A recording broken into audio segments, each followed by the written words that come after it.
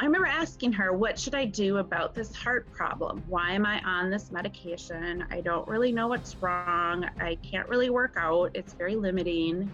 I'd like to find a better solution because the medication isn't fully helping me and I can't live a normal life.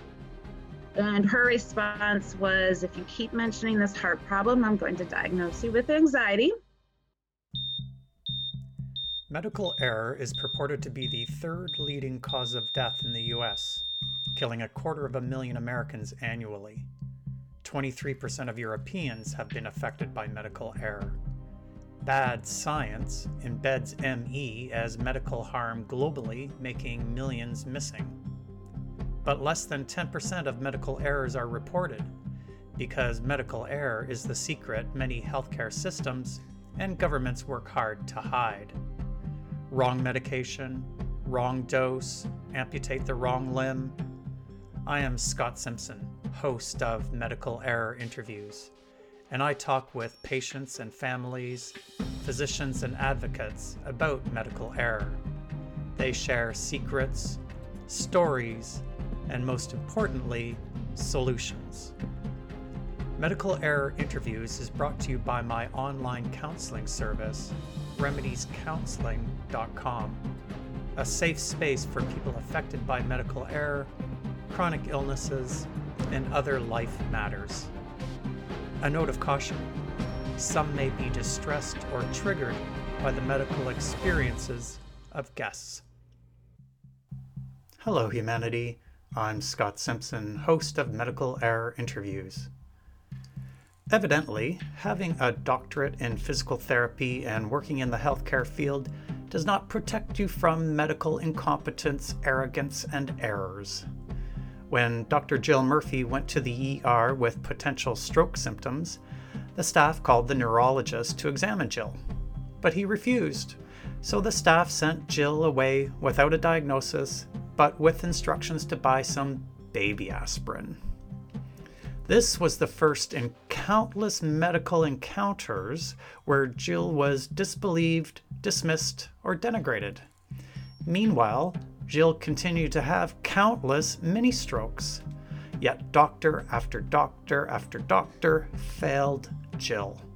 They gave her a conversion disorder diagnosis, saying her symptoms were all in her head, telling her husband she must have been sexually abused as a child. But Jill is a smart and determined person, and her persistence paid off when she finally, years later, got a proper diagnosis that required a heart ablation and pacemaker and lifelong medications. Now, Jill is using that same determination and lessons learned from being a disbelieved patient to raise awareness and education among the public and healthcare workers, and will soon be publishing her first book, Physician, Heal Thyself. If you would like to support the podcast, you can subscribe on iTunes, Spotify, Podbean, and all of the major podcast platforms. You can also support the podcast by becoming a monthly patron. Premium patrons get access to video versions of the podcast interviews. Simply go to patreon.com/medical error interviews to become a monthly patron of the podcast. And if you need the support of an experienced counselor for your own experience with medical error or for living with complex chronic illnesses, you can book an online video counseling appointment with me through my website at remediescounseling.com. And now, here's my interview with Jill, and a word of warning that some folks may be triggered by Jill's experiences with the healthcare system. Awesome, thanks. Okay, Jill, so where did you grow up and what was your childhood like? I grew up on a dairy farm in northeast Wisconsin, about 40 minutes north of Lambeau Field, so big Packer fans. My child, I was the youngest of three, and growing up on a dairy farm, you definitely were expected to work. And we were also German, so very much into the work and cleaning and just being part of the family farm. I got a chance to work on the farm, as I was older, and certainly even growing up, didn't matter how old you were out working, helping out where you could, what was age appropriate. So um, eh, looking back, it was great. I learned how to work, but as a child, I probably hated it when my friends were swimming and having fun in the summer. Right. Yeah, I grew up on a farm too. I'm very familiar with that There you go, lifestyle. double-edged sword. Yeah, yeah. For me, the best part about farming was helping the calves being born. I like taking care of animals. So, what got you off the farm? Where did you go after that? I went to college at Concordia University and majored in athletic training and sports medicine. Concordia is located just north of Milwaukee. And I also pursued my master's degree in physical therapy there. So that got me off the farm. But, thankfully, my dad was always so supportive of us getting our education. He didn't ever try to tie us to the farm. And I really appreciate that. He let us do activities and sports and music and everything. So I appreciate that. Wow. So then you started your career in physical therapy. And when did your health intersect with the healthcare system? Yeah, so I had an amazing career going. I worked in Green Bay, Wisconsin for quite a few years in a dream job where I was a physical therapist. I also pursued my doctorate in physical therapy and completed that.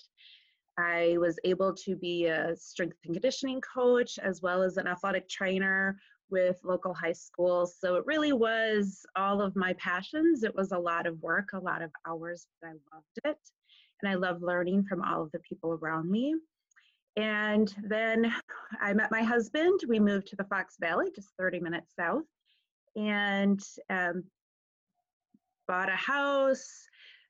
We were married. We had our first child, and everything was going great. Had a good job, and really, I didn't have any health issues to speak of until I had already started my own private practice in the community where I live in Neenah, Wisconsin. And it came on quietly, it snuck up. I had 3 children, or have 3 children. When I was pregnant with my third child, Adeline, in the 20th week, I had a heart arrhythmia that began. It wasn't really diagnosed. I ended up in the hospital. They tried to figure out what it was, but the cardiologist walked out and said her heart rate's not 100, so she's not a cardiology case, and he just walked out. So the OB thankfully put me on a medication that helped control my fast heart rate.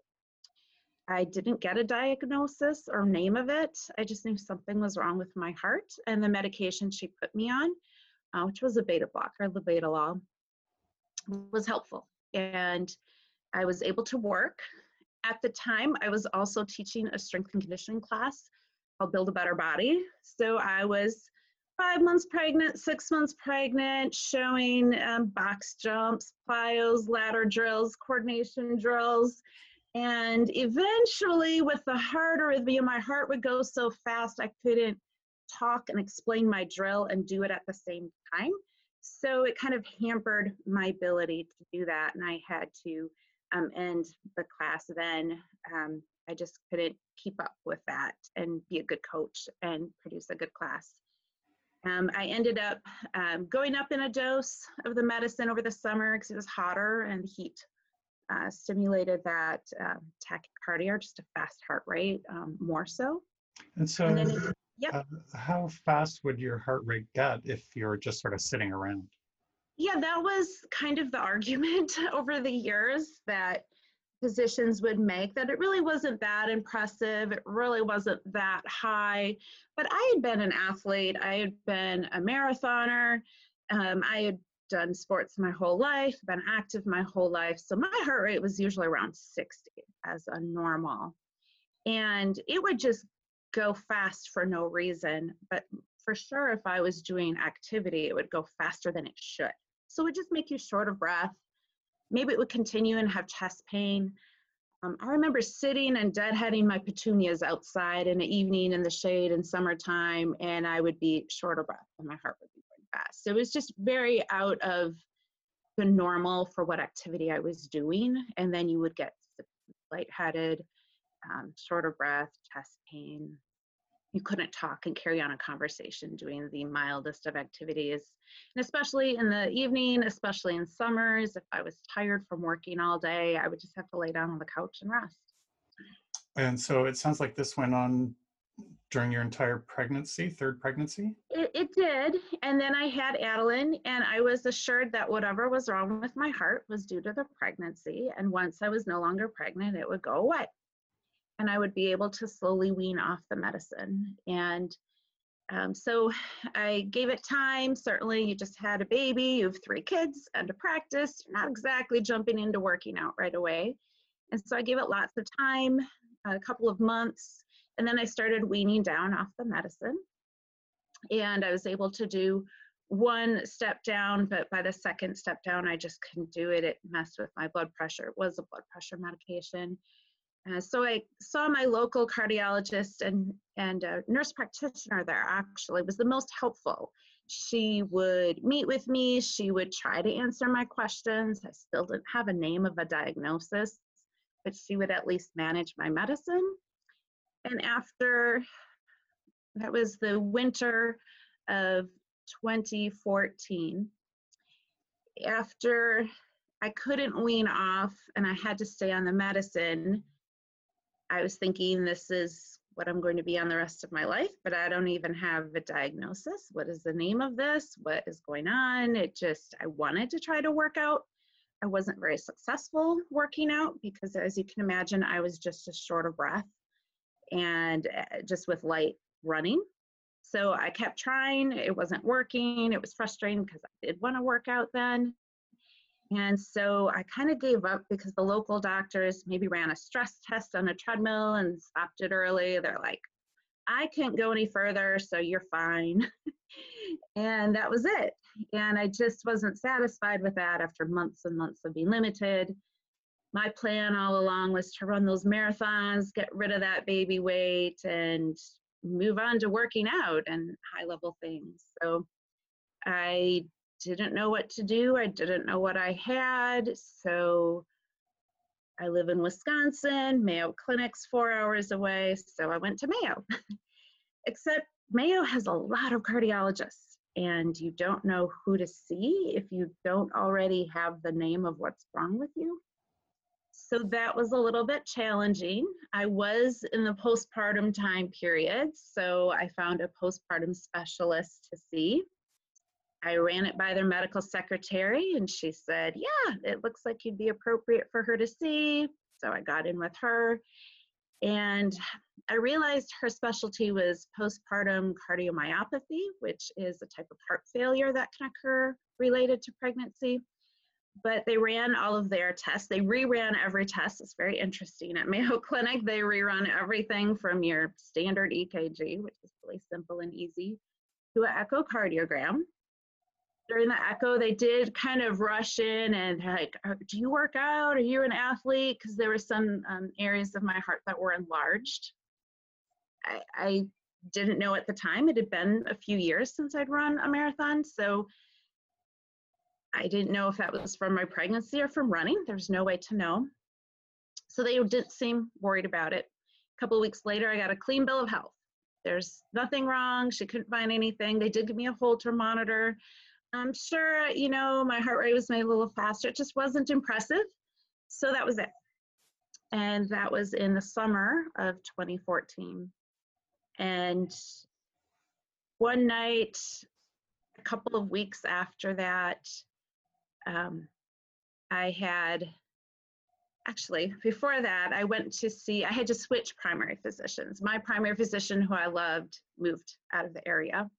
He moved to Colorado. I really liked working with him. Thankfully, I didn't have much wrong with me. I was 36, 37, mostly having babies and seeing my OB at the time.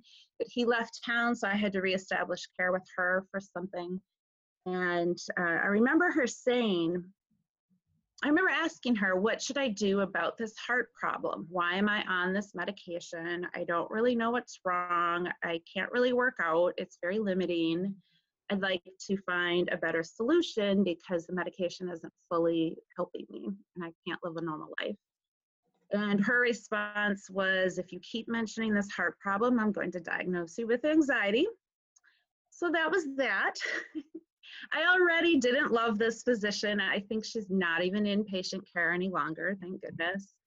But yeah, so a couple weeks later, when essentially I had my first transient ischemic attack, laying down, my heart was kind of off that night, kind of jumpy. And we were watching 24 with Kiefer Sutherland. Yes. What that term you use, Transient ischemic attack, or TIA, is like, in the past, people might call it a mini stroke, but it's considered a warning sign for stroke because you have the symptoms of a stroke, but they go away in less than 24 hours. It was like 11 o'clock at night. I'm just like, why? My left arm was kind of weird. My left leg, they were kind of heavy. I was just laying on the couch, but I tried to get up. I couldn't really like get myself up off the couch. I'm like, this is weird. So I like rolled off the couch and to figure it out. Remember, I'm a physical therapist. So I'm like, okay, this isn't right. This is a little bit weak on my left side. I had a little bit of a limp. It felt like I had less sensation. I was trying to figure out, even in my face, there were some symptoms as well, a little less sensation, just felt heavy, felt weird. Looked in the mirror, didn't see anything wrong. It was 11 o'clock, 3 kids are asleep in bed, it's late. My husband's like, let's just go. And I'm like, okay, well, let me stomp it out. I just tried to do something. I kind of knew what it was, but how could I go to the ER with that when Mayo had just given me a clean bill of health? The primary doctor had just said, you were gonna say you're anxious. So I went to bed. Thankfully, the symptoms were gone the next morning, and I didn't think about it really again. I struggled that fall. I tried to read about some things that it could be online. Maybe it was like POTS, or maybe if I just slowly increased my training in really small increments, I could sneak something in and make my heart behave better. So I tried that. I coordinated it with my 6-year-old wanted to run this 5K in town that my clinic was partially sponsoring. So we trained together, and it turns out she was a miserable training partner. She cried the whole time. She was 6. That's okay. So we got to race day, and she was so motivated, like more motivated than ever. She saw that they had a harmonica that she could win, so she was going to win the race in her age group. So she took off, and I was so thankful. I swear this is a God thing. It's never happened since. Her shoelace kept coming untied. And I said, there's no way. I have so much pride. I'm not going to stop running and rest and hamper my 6-year-old. So we finished the race. I was so tired. I didn't know how I would even get home safely driving with her in the car. We were only about 10 or 15 minutes away from home. They had a really long raffle and breakfast after, which I was thankful for, but I really wasn't that much better when I got in the car. Thankfully, we got home. And really that day, Tommy, that was like in October of 2014, I'm like, there's something really wrong. I'm not going to be able to work out through this. I need to figure out what this is. But I just had no leads. Everything was at that end. So shrugged my shoulders and went on with life until New Year's Eve 2014. I'm a PT. Everyone tries to fit in their last PT the day before their deductibles start over. So I had a busy morning in the clinic, and then I went to my own dentist before my dental deductibles started over and got a cavity filled. She had filled another one 2 days earlier, and I didn't think it was a big deal, but I went in. She numbed my area of my mouth where she was going to work, and she injected me with the mepivacaine, which is the analgesic. My heart started going really fast, and it was weird. Maybe I was nervous, anxious. I'm not really an anxious person. So I just tried to breathe through it, let her finish the injection. I said, if this continues, I'm going to have to tell her we just need to stop. But she walks out of the room to let the numbness take effect. It calmed down, got the feeling, moved on with my day. That night, we were having a fun dinner with the kids for New Year's, and I was tired. And I was tired at the end of a lot of days because of my heart problem. So I'm going to go sit down in a chair. I picked up this newspaper. It's a freebie newspaper. It took 5 minutes to read. I remember setting it down and not finish reading it. I was so tired. I couldn't read this 5-minute newspaper. And after a few minutes, I realized, again, the symptoms in my left arm, my left leg, my face were back. This time they were worse than what they had been in summer. I had my daughter on my lap. My husband was taking pictures because they had New Year's crowns on and everything. And I said, please take Addie off. I'm going to drop her. She was my 1-year-old at the time. And I tried walking. I tried figuring out. Of course, I tried running. That's what every runner does. Running solves every problem when you're a runner, right? That didn't work well. And then I realized, yeah, I had a big ST. I had about 75% of my normal strength in my arm and leg. Couldn't walk normally at all. My face was worse than it had been before, but I couldn't see anything visually that was different, but it just felt numb and less sensation on the left side. So this time I knew it was worse than in summer, far worse. And I was so tired. I couldn't figure out why I was just more tired than ever. So I said, we have to go in. I know what this is. This is more serious. So my husband took me to the ER with the 3 kids in tow. They brought me back. They identified it right away as a code stroke. So they did a full workup. It was pretty hilarious. I was so exhausted. I was almost like falling asleep as they were asking me questions. And I remember the ER doctor congratulating me for selecting their hospital to come to because they were a certified stroke center. I remember in my mind, like, this is so hilarious. Like, I would have like totally said a sarcastic comment, but I didn't have enough air to say like what a joke that was. They were just 10 minutes away. They were the closest hospital. Where was I going to go? But they did run the CT. They did run on MRI. And I don't remember. I'm so fatigued. They did all the tests appropriate, but they never came back to me and told me what the results were. I also had something that is unusual. I didn't understand it until that night. It's called unilateral neglect. It means you just don't want to attend to something on one side of you for no reason at all. So for me, again, left-sided symptoms, I didn't want to turn and look to the left. So I stared at the right side of my ER room the whole night. And why am I doing this? But I just had no desire to look to the left. It was just weird. So finally a nurse came in. I think I needed to use the bathroom. She got me a wheelchair because I couldn't walk yet. Came back and I went around, the symptoms started around 7 p.m., 7:30. I went in around 7:30, 8 p.m.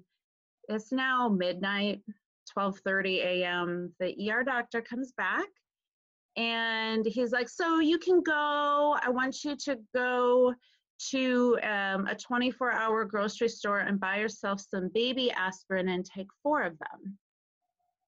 And I'm like, well, what's going on? What do I have? I still feel weak on my left side. It still feels off. Like, what do I have? What's going on? And he just kind of walked out. I know this doctor and I've seen him a few times since. I think he just didn't have any answers. So he wasn't going to answer them. So I asked the nurse, I'm like, well, does he know that these symptoms are going to go away within 24 hours? Because if not, shouldn't I have some sort of a TPA or something like that? The doctor mentioned under his breath, well, we don't have any beds anyway. As he walked away, well, could they transfer me to like Freighter, to the Medical College of Milwaukee, to a bigger facility? But that wasn't offered to me, and I trusted them. I was an orthopedic PT.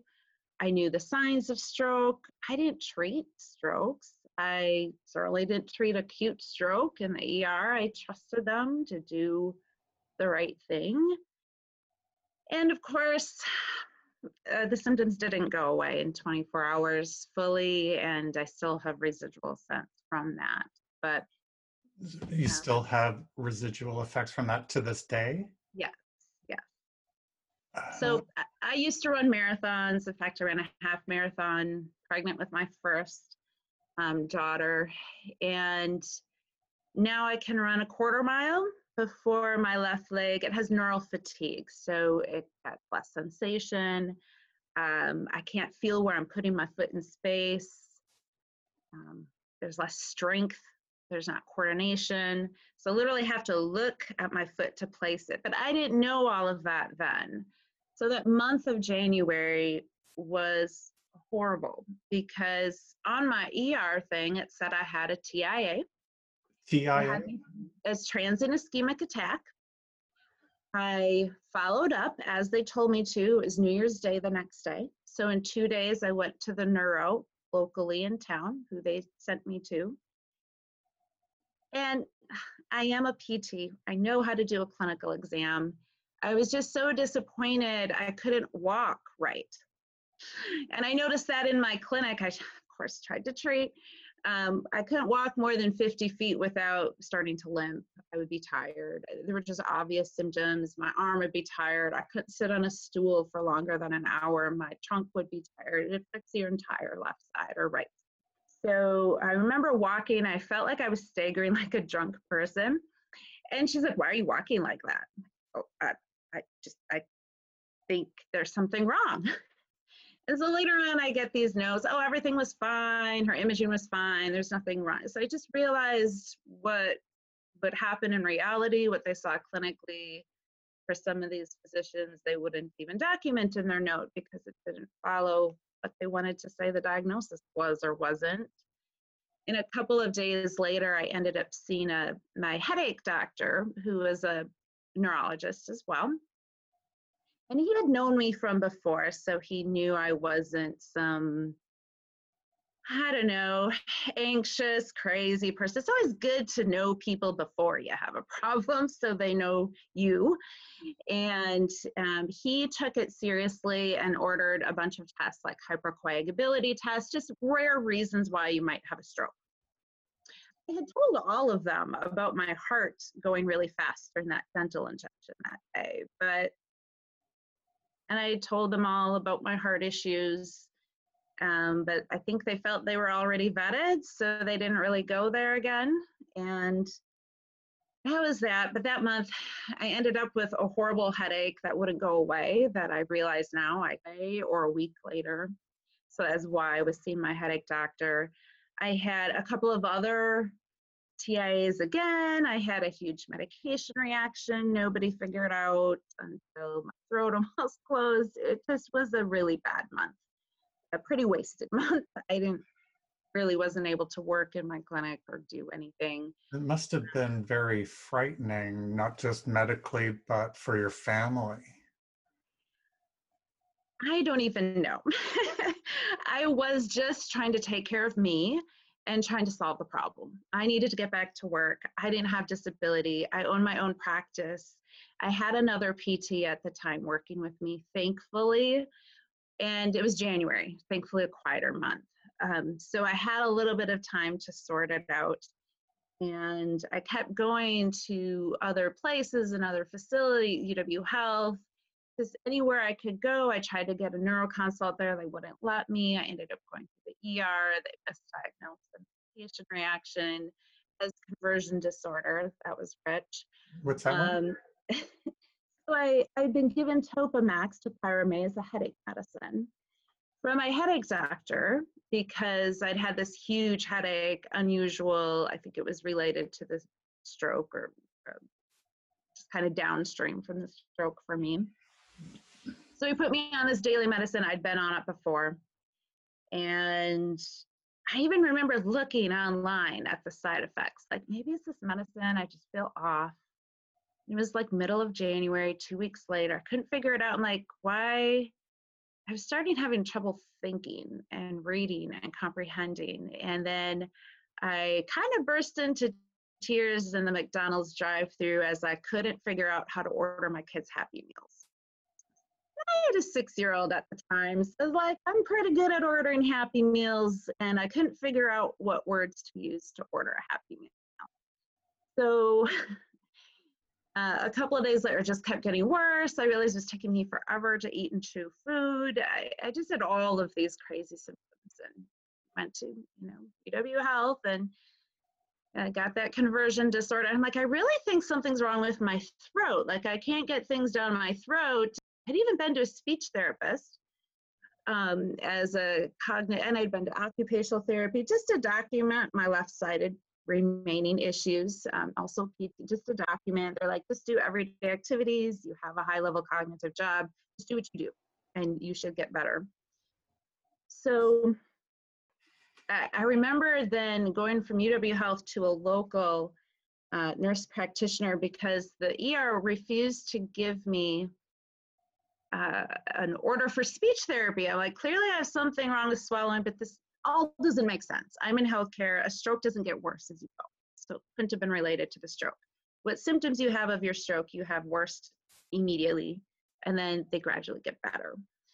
So it did end up, I realized the next morning, after they were trying to explain to my husband and I how I must have been sexually abused, all these things to cause the conversion disorder, that, and I knew it was laughable. I, in fact, threw it in the garbage before I even left the room in the ER, but I realized that I couldn't swallow at all, and I'd never taken my medicine, and my throat started opening again. Like, oh, it was the Topamax medicine. So it took me about 6 months to get the conversion disorder diagnosis taken off the ER visit, and that was seen everywhere and all of my other visits. Sorry, for folks who aren't familiar with that term, conversion disorder, what is that? Oh, maybe you could explain it more than I could. I feel like I'm a PT, not a counselor. I feel like it's a garbage term used a lot when they don't know what else is wrong, and it must be the patient has some issues underlying causing this physical manifestation of unknown, right? I don't know. Yeah, psychosomatic. Yeah, it's all in your head. It's not Yes. really physically happening. Something's wrong Yes. with you psychologically. Yes. Well, I knew enough to know that wasn't true. So, but thankfully, the next day I figured it out, stopped taking the Topamax, and within a week, everything had returned to normal in terms of being able to eat and swallow and my cognition. Thankfully, that part was very stressful. Yeah. At the time, because I didn't know why that was happening. So I gradually improved. The OT, the occupational therapist I had seen, had given me this neoprene like supporter sleeves. As I tried to do a few hours in the clinic here and there, sitting unsupported on a stool, it was just very challenging. I would be so tired. My trunk would be so tired. My back would just be spasming. I just couldn't hold myself up unsupported for that long.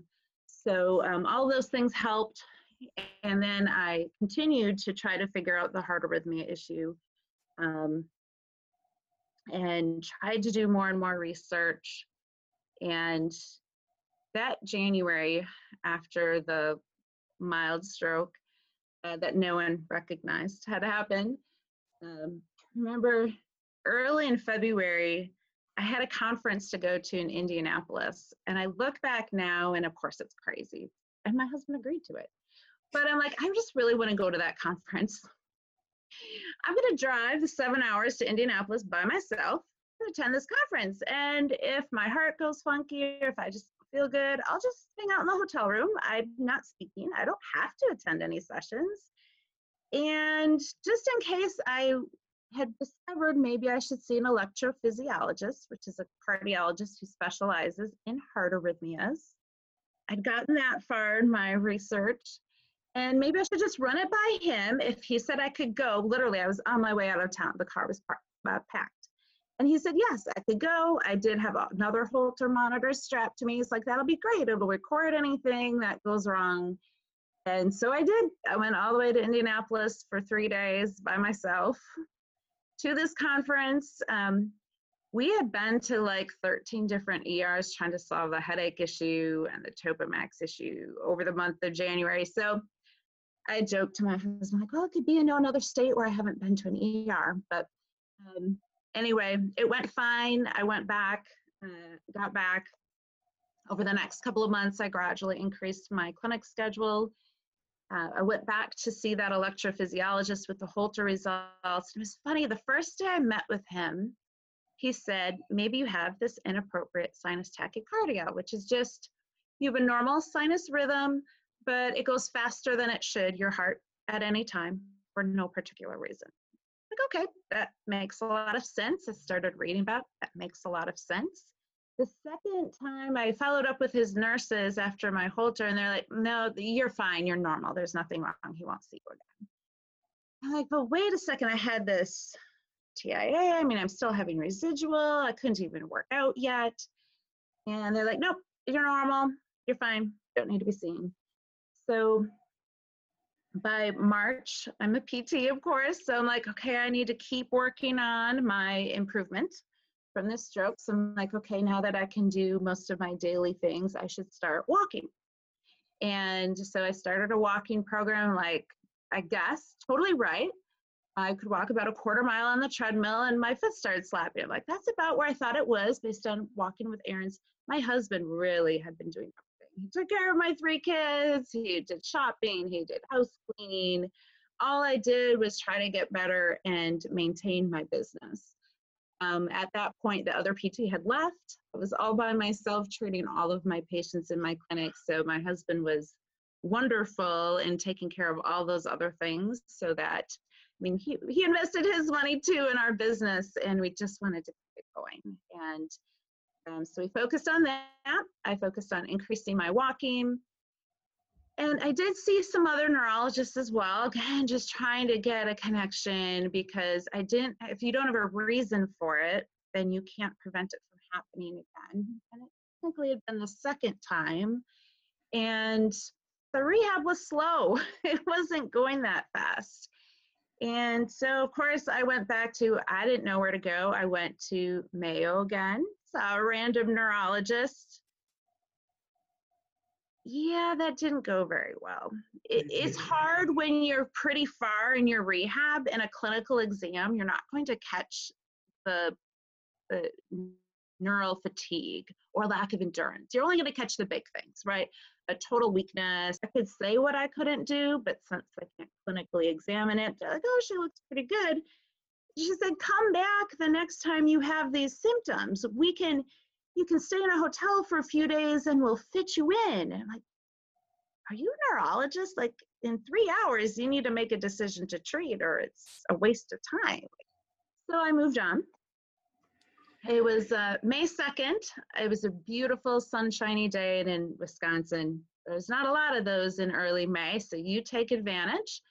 I was a runner at heart. I missed running and I woke up that morning and I'm like, well, maybe they're right. Maybe this is all in my head. If I just pretend this doesn't exist, I'm sure I could run my normal 2-mile long run. Let me just go out there and try it. So I'm believing these doctors. There's nothing wrong with me. So I laced up my shoes. I got my iPod, I don't know, my MP3 player that I really missed my running list. And I got so excited. I was going to go for a long run just in my neighborhood, just a little 2-miler, which was a lot more than I had been doing. But, you know, I'm like, these doctors must be right. It must be all in my head. If I just push harder, I'll be able to do it and I'll prove them right. So I went about a quarter mile and sure enough, the fatigue in my foot kicked in and then I'm like, well, I'll just walk and then I'll run again. I'll walk, I'll run again, right? I can train myself easily. But it kept getting worse. So I was a mile away from my house. I couldn't feel my foot anymore. And the lack of sensation was kind of growing up my left leg. And I had to look to place my foot on the ground because I had no proprioception or ability to know that my foot was safely on the ground flat. I'm not rolling my ankle with each step. So I just slowly hobbled and limped back to the house. I didn't have a phone. It was in the early morning. Nobody was around to hitch me a ride in the neighborhood. So I thought really nothing of it other than, I guess this whole stroke stuff is not in my head after all. Apparently I do have deficits. that are remaining. So in that time, I also forgot to mention, I also had some visual issues. I had slammed the door on my 6-year-old going shopping like in the week after the stroke. I just didn't see her. I wasn't looking to my left, running into the walls. And I'd run anything on my left side that was jutting out, I would run into. I just wouldn't see it. And thankfully that got better over time, but that was part of that unilateral neglect. So I even went to vision therapy, hated it. I got sick every time. I was so nauseous. I'd go back to the clinic, I'm completely nauseous. I'd be nauseous doing it. It was just part of how the stroke had affected my visual process. So there are definitely deficits. It was weird. All the allied health providers could see the deficits, but any of the physicians couldn't, basically. So over time, I was able to get more endurance with daily activities and treating patients. And that day I went for that long run and ended up walking / running, mostly walking the 2 miles. The following day, my ankle started throbbing. It was the worst pain ever. It was literally 36 hours after I ran. I ended up needing ankle surgery months later. Apparently, I had ruined the synovial. There was a synovial reaction, and no amount of rehab or anything would get it better.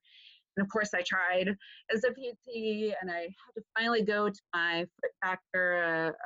He said, "You know, Jill, you really had something that happened back in January." I'm like, I know. I just can't find anyone to help me. And he's like, "Well, I know a guy I used to work with. He investigated all these weird neuro things." I'm like, "Perfect. It's definitely a weird neuro thing. Send him my way."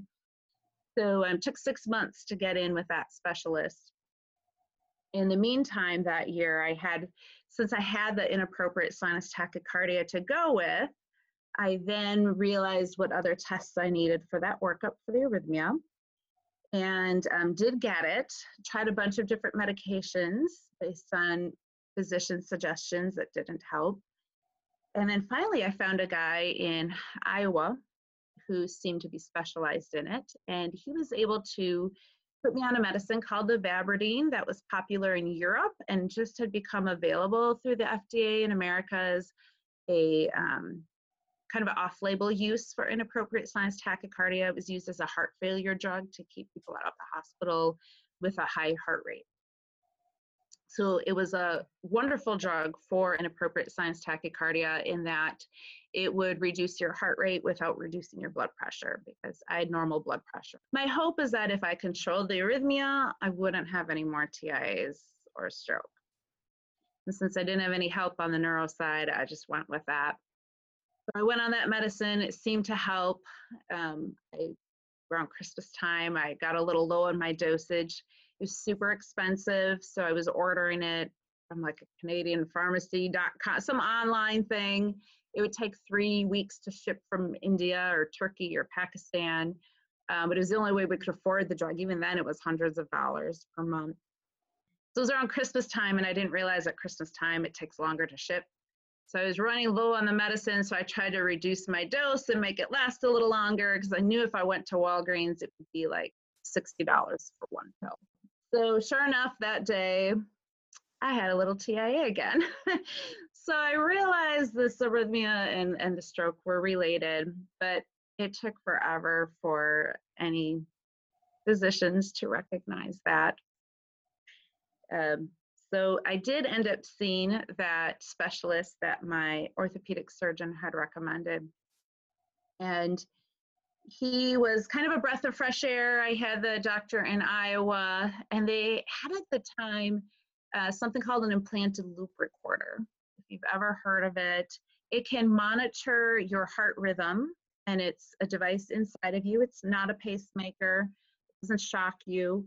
It just monitors your heart rhythm from afar. And I remember the Iowa doctor asking me if I wanted that, because then he could monitor me from Iowa. And I'm like, I don't need monitoring. I just need medicine that works. And then a year later, he saw me, and I'd had yet another TIA. I kept having more and more. And he saw me limp. I had stopped at the store and walked a long way. So he saw me limping in. It's been a little bit more significant one. And he decided then, well, let's get the loop recorder in you, make sure it's not atrial fibrillation, that another arrhythmia that is more understood to cause stroke. So I finally got that in March, got it updated. It can catch my arrhythmias. They were in the 130s to 150s. It had to be 172 to catch it. We moved that setting down, and then he was catching it all the time. Talked to the doctor in Illinois who I'd been referred to, who was a neurologist who specialized in this arrhythmia as well. So he was helpful. He ran a couple of other tests. And I just kept having, though, even on the maximal ivabradine, and then like, can I go up a little bit higher? And I finally had maxed out on the ivabradine, and it took a while, but finally over a couple of years, I was able to figure out you could get a heart ablation, and that could fix the arrhythmia. What's that? So an ablation is burning a part of your heart where the specific arrhythmia is starting. They do an EP study. It's very high tech, and it requires a specialist, not something, well, they might do it more so now around where I live. But I was able to find, after asking several different physicians, my doctor and I was very against it. My doctor in Chicago was like, go get it. I will never have to see you again. And it took several doctors, and no one wanted to touch it. Inappropriate sinus tachycardia is like the fibromyalgia of arrhythmias. No one wants to treat you. No one wants to see you. I didn't know that. I didn't bring it on myself. It happened during a pregnancy. But finally, I was able to find a physician who did the ablation. It's ablating part of your SA node, which is the pacemaker of your heart. So the result is you might need a pacemaker. I did a week after that. But I was really hoping it would solve the stroke issue. Oh, and hold on. yes. So wait, so how did they actually go into your heart to do that? Can you describe that procedure? So they run catheters, little tubes, up your femoral vein, or they could do your artery. I think mine was vein, depending where they have to go in the heart.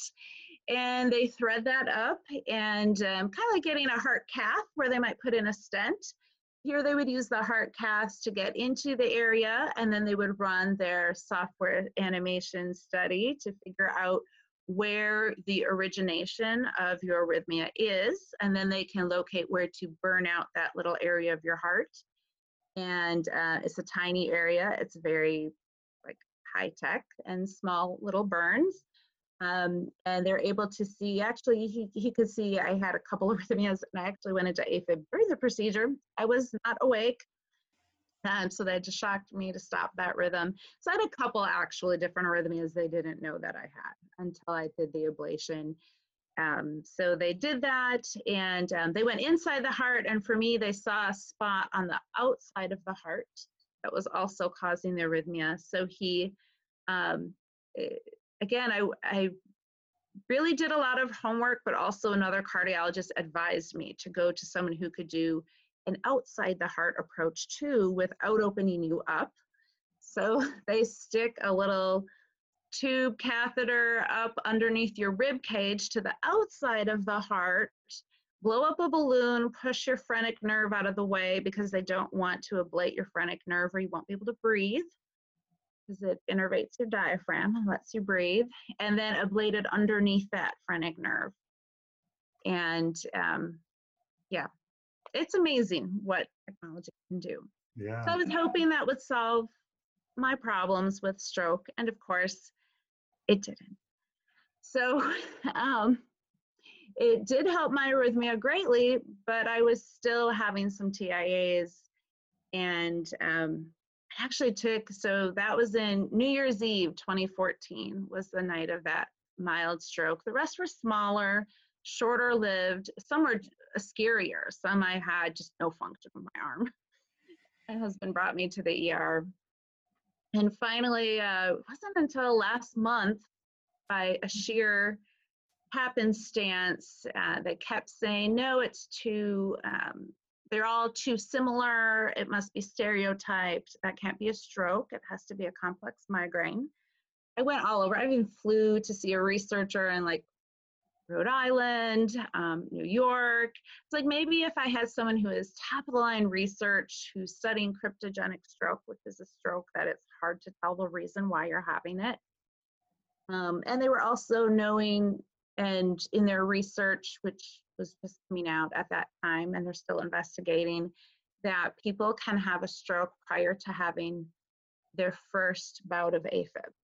And they're trying to figure out how that can be, but now that they've studied with the implanted loop recorders, they're finding that patients can have a stroke before having atrial fibrillation or any other kind of arrhythmia. So it's quite a gray area and a growing area in research. But so I even went to these researchers. Finally, I so many events in a row. I even, did get transferred. It's fun. I went back to that ER, the same ER doctor. Going back, I tried to I felt terrible about what had happened to me, but worse that another 37-year-old might go to the same ER, and I didn't know why they didn't treat me that night. I felt like if they would have given me TPA, which is a blood thinner that would clear out any possible clots, that I wouldn't have had residual from the stroke. That would have meant that if they had done given you the proper treatment at that time, you would have been back running, back to doing all I would have had a normal life. So I wrote a lot of letters to the hospital. I tried calling their patient experience people. I kept getting a phone call back from their attorneys. So I just kept getting blocked. I tried to write to their committee on their stroke committee, right? Because they were certified in stroke. I just couldn't get anywhere. No one would get back to me. And when you're dealing with recovery from a stroke that no one will even acknowledge, it's super hard. It's super hard mentally, right? Because no one's believing you. You have these big deficits. Couldn't tell anyone because I didn't want anyone in my town to know that here I was a PT, they should come to me for treatment. But I kind of had a little bit of weakness in my left arm and my left leg, and my vision maybe wasn't quite perfect. Like I couldn't advertise that. So I had no help. No ability to talk through what was going on. And so I was trying to make the best of it by trying to make things right so other patients wouldn't experience that at that hospital and at that ER. And I was trying to figure out what happened that night. They seemed to do all the right steps, but then there were a couple of hours of nothing, and then they sent me home. And it was just odd. So years later, I realized that they had paged a neurologist, and the neurologist decided not to come in. So I felt kind of bad because I knew this ER doctor. He was like one of their top doctors. He was like head of the local ambulance group. He was very good and very precise. Like, how did this happen under his watch? So it turned out to be not really his fault. But I'd written all those letters and making those phone calls, and I was hoping he would have gotten a copy to know what had happened to me, but he never had. So 2 or 3 years later, I'm in the ER again. He's my doctor, and he wanted to figure out how I had this mild stroke and why I still had trouble from it. And I was like, well, come to think of it, you were the physician. And he felt so bad. He ended up, transferring me down to Northwestern via ambulance, a 4-hour ambulance ride, to get a thorough stroke workup. So it was nice to just see that he really did care. It wasn't his fault. Sometimes you have to investigate, and it's hard to get through bureaucratic red tape of a hospital. But it made me feel better to know that he had believed me. He had done everything he could. But could he have pushed harder for TPA or for a transfer or for that neurologist to come in? I mean, maybe that's something he would take into his practice. But at least I knew what had happened, and I knew that this wasn't his normal level of care to provide, and that he tried to make good on it. And went on and on with these neurologists, and it wasn't until actually it was around that time where I finally was able to beg a cardiologist to give me Eliquis, and then that still quite didn't work enough, and then I added a baby aspirin, and now I have control over the whole TIA and stroke issues. Medication you just mentioned, Eliquis? Eliquis is one of the new oral anticoagulants, new as in not that new, probably about 5 to 10 years old now, compared to warfarin, which is the traditional warfarin or Coumadin would be a blood thinner you would take to prevent stroke. Okay, so it sounds like your blood is thick and you need to take these blood thinners to keep it thin so you don't have these strokes all the time. And it turns out it wasn't that simple. It's probably a combination of three things: having a little bit thicker blood. I also have a artery that's smaller genetically. Didn't know that. They found that on testing. And then add the arrhythmia, and that was the final straw, because I'd never had issues before. And I always had the same blood, and I always had the same congenital little artery abnormalities. So the neurologist still isn't like, this isn't clear. It's not black and white. Like, no, it's not black and white, but at least because I had right-sided TIA symptoms this spring, they finally acknowledged that, oh, maybe you did have stroke 5 years ago. And maybe you should be on Eliquis and baby aspirin. They literally kept trying to take it away, which is scary when it was working. Yeah, your whole story is very frightening. So how's your functioning now? So that now you're on these two medications that seem to keep control of the symptoms. How's your functioning? Right. What's wonderful, I mean, I was living a life where at some point every other week I was having a TIA and I'd have to make a decision. How bad was it? I did get PPA for one of the events. It was not a good existence. So now I don't have those events any longer, and the arrhythmia is better. I do have a pacemaker.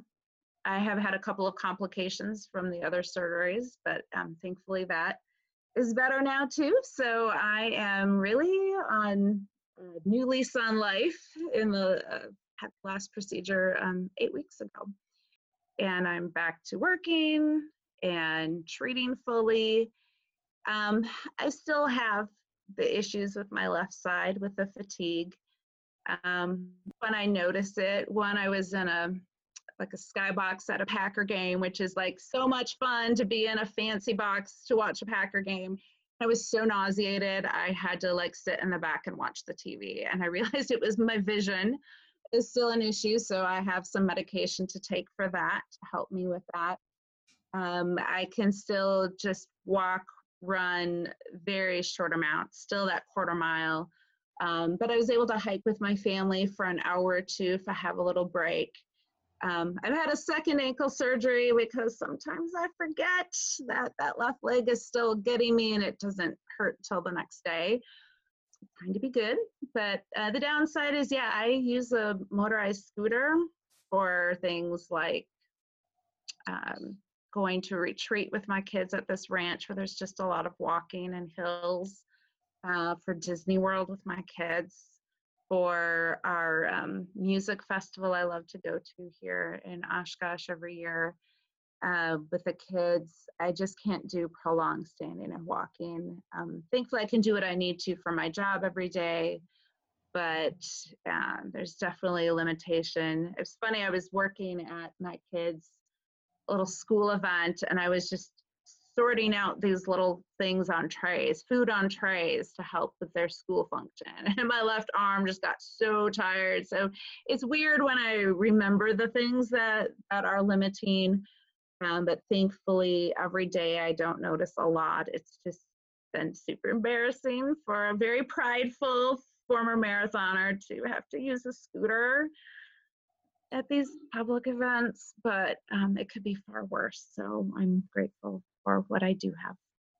Wow, that's an incredible attitude to have, considering what you've gone through, to be thankful for the functioning you do have. How do you deal with the feelings of knowing that your life may not have gone this route, that you could have been and should have been helped and you'd be back to marathoning and etc.?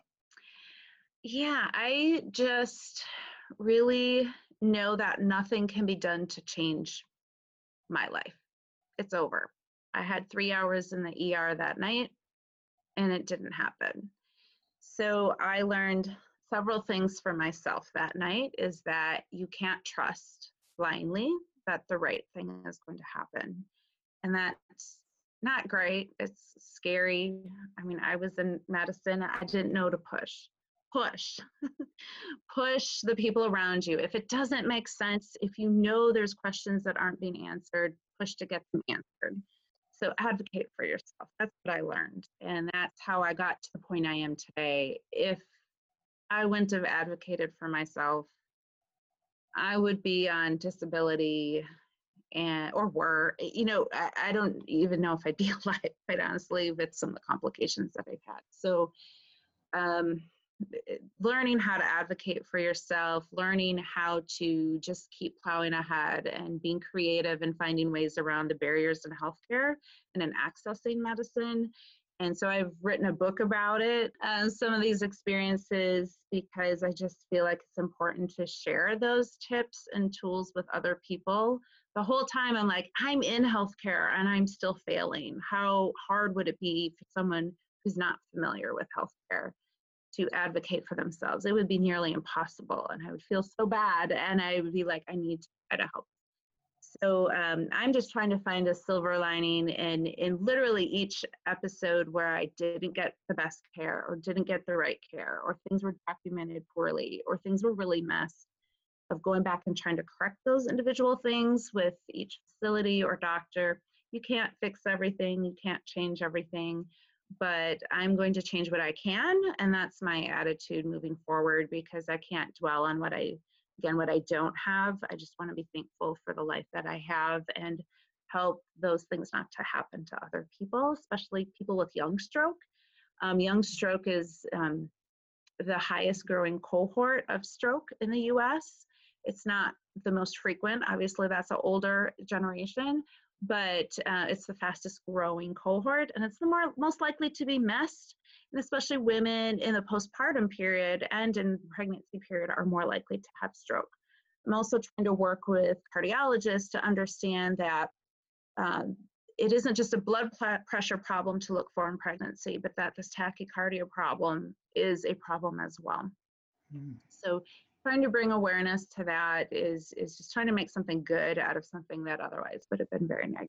Right. So there's a level of acceptance of what's happened has happened. You can't change any of that.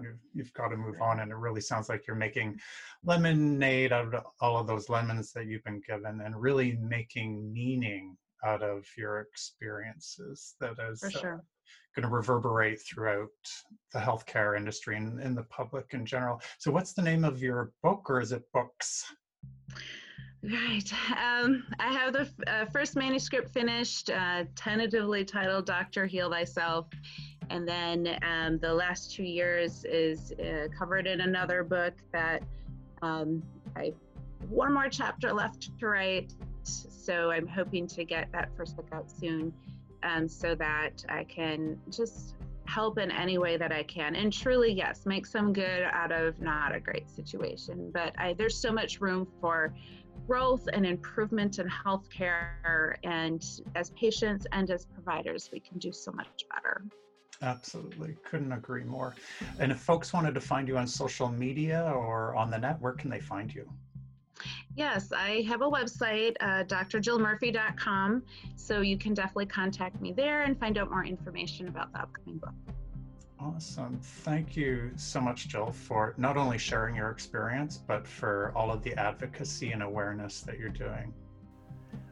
I am always shocked by how shocked I am every time I hear these stories of medical error and negligence. You'd think after all these years of hearing these real-life horror stories, I'd be immune to their impact. Nope. Every time I experience the same anger and dismay that had happened to someone else again. And I also experience fear and loathing for my own future medical care. How about you? What are your feelings about your future medical care? If you would like to support the podcast, you can subscribe on iTunes, Spotify, Podbean, and all of the major podcast platforms. You can also support the podcast by becoming a monthly patron. Premium patrons get access to video versions of the podcast interviews. Simply go to patreon.com/medical error interviews to become a monthly patron of the podcast. And if you need the support of an experienced counselor for your own experience with medical error or for living with complex chronic illnesses, you can book an online video counseling appointment with me through my website at remediescounseling.com. Thanks for listening to the podcast. Be kind to yourself, be kind to others.